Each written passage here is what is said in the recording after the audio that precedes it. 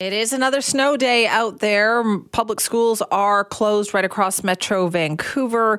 Most independent schools, I'd say, are closed as well. Most post-secondary institutions are closed. In fact, I don't know of any that are open. But for the complete list, if you're wondering about your school, your institution, check out globalnews.ca and our school closures list there. We're continuing to update that. And of course, with the forecast as well. We'll be talking to Mark Madriga coming up about that extended weather forecast, what you can really expect today. Right now, we're going to check in with our Scott Schutz. Good morning, Scott. Good morning, Simi. How are you? I am excellent. Thank you. Great. Even though it's a snow day and it's going to be mayhem throughout the city once again. That makes our job more interesting. It sure does. Yes, it does. That's true. Speaking of our job, one of the things that I found this recent sort of trend, right? So people are always trying to improve their position at their job or their relationships. We're kind of on this big self-help kick over the last couple of years and stuff. And a new trend that is set to be coming is the idea of sharing your secrets. That's the whole thought is essentially that if you open up and you start to appear as more authentic and having less to hide to the people in your life, that they will see you as a more wholesome person and start to like you more. This idea of sharing secrets is becoming a thing. So I spoke with a secrets expert. His name is Amit Kumar, and he is the professor of marketing and psychology at the University of Texas. And I asked him about this, saying, should we really be doing this? I should just be going around to the people that I care about and that I want to have deeper relationships with and just start telling them my secrets. It feels kind of scary.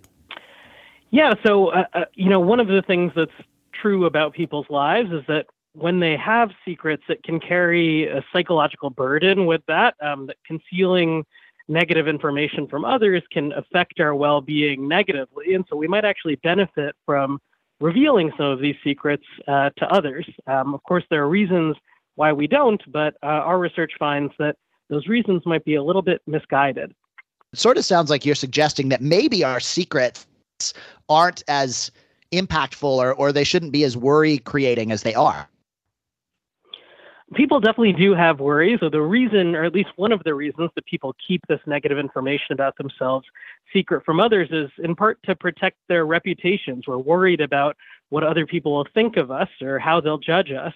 But our data suggests that the concerns that people have about revealing this negative information are sort of systematically miscalibrated. That is, people think that they're going to be judged more harshly than they really are when they actually reveal information like this, compared to when we're just imagining how these interactions will go. And so those mistaken beliefs can create a barrier to greater transparency in our relationships with others.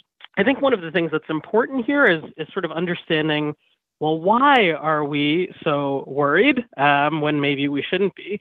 And our research shed some light on that. So part of the reason that folks tend to be overly worried about revealing this kind of negative information is when we're a potential revealer, we tend to really focus on the negative aspects of the information we're conveying, but there's something that we don't fully take into account, and that's that there are also positive qualities associated with the act of revelation. So people actually see you as being open and honest, and those are good things. So revealing this negative information, of course, does communicate some of this negative content that you're thinking about, but it also communicates positive attributes like trust and vulnerability. And so what we're focusing on, this disclosure itself, is different from what recipients of that information are likely to focus on. They focus more broadly on both the content being revealed and the decision to reveal this information. The whole topic around secrets is really quite interesting. There used to be this almost like nobility and having a secret and being a good secret keeper. Do you think that that's gone away?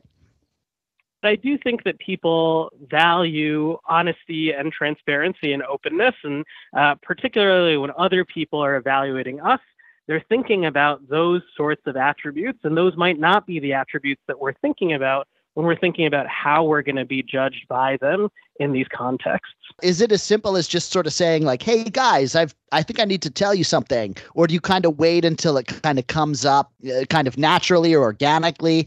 How does one take steps to being more open and honest with people that you work with?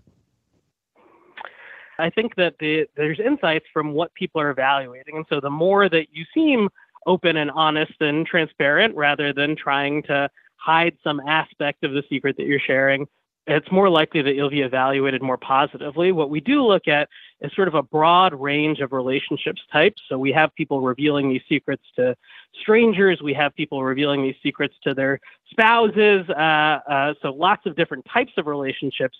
Across those relationships, we consistently find that people overestimate how harshly they'll be judged for revealing this negative information to others. And so one of the simplest suggestions is to try it. It turns out that it might go better than you expect. Focusing on how exactly you do it could be another barrier that stands in the way of doing it in the first place.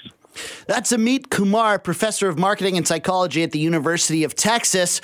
So, Simi, let's go deep. Tell me a secret. Tell me a secret. Well, I was listening to that and I thought, no, I don't think so. But why? I don't think I need to. I don't need, like, I like you, Scott. But I like the people that I know. I don't think I need to know their deepest, darkest secrets. But the thing that we've established there is that you're worried about it. I'm not like assuming that of you, but let's say you're worried about it, that I'm going to judge you. I'm not. We worry that the person that we're telling the secret to is going to judge us. I think. Why would I need to tell you? Why would I even open myself up to that potential judgment? I just need to not tell you anything. Because, Simi, it's going to grow our relationship and make us better coworkers. Huh. You're my coworker, though, Scott. Yeah. We're not friends. I think we're friends. Sure. Oh, that's an awkward conversation to have on the air, but I'm just saying I've worked with a lot of people over the years. Would it make you feel better if I told the secret first? No, it would not actually make me feel better because that's not going to make me say anything. I'm not sure we always need to share. Yeah, I think that we're probably too far in the direction of not sharing, and we don't need to share everything. I think we can pivot it back a little bit. Swing the pendulum back the other way a little bit. It doesn't have to be a serious thing. Yeah, I don't think that's going to be Here, I'll me. go first, okay? Yesterday, Simi, I ate the last cookie that you brought in. I knew that already, Scott. Oh, okay. All the cookies, up with a better secret. All the cookies were gone, and I walked by them, and I looked around the room and thought, well, it had to be Scott because he was the only person who was in the vicinity at that time. So, also, it's okay. Go ahead. Eat the last cookie. That's what I bring them for. They're there to be eaten. I don't need to be worried about keeping secrets from you. Maybe we need to redefine what the word secret is because I don't consider that a secret. Maybe that's just a bit of a revelation or... Yeah, and I think the things that we keep secret are things that we think we should be ashamed of, you know? Like I eat too many cookies at breakfast. You know, I should save some for some for the other people in the office. I will say this. I brought in a dozen cookies and they were all gone by 8 a.m. So you're right. We probably do eat too many cookies here in the morning. But Scott, you've given me something to think about, Scott. Perfect. That's my goal. Thank you for that. Yes, that is our Scott Shunts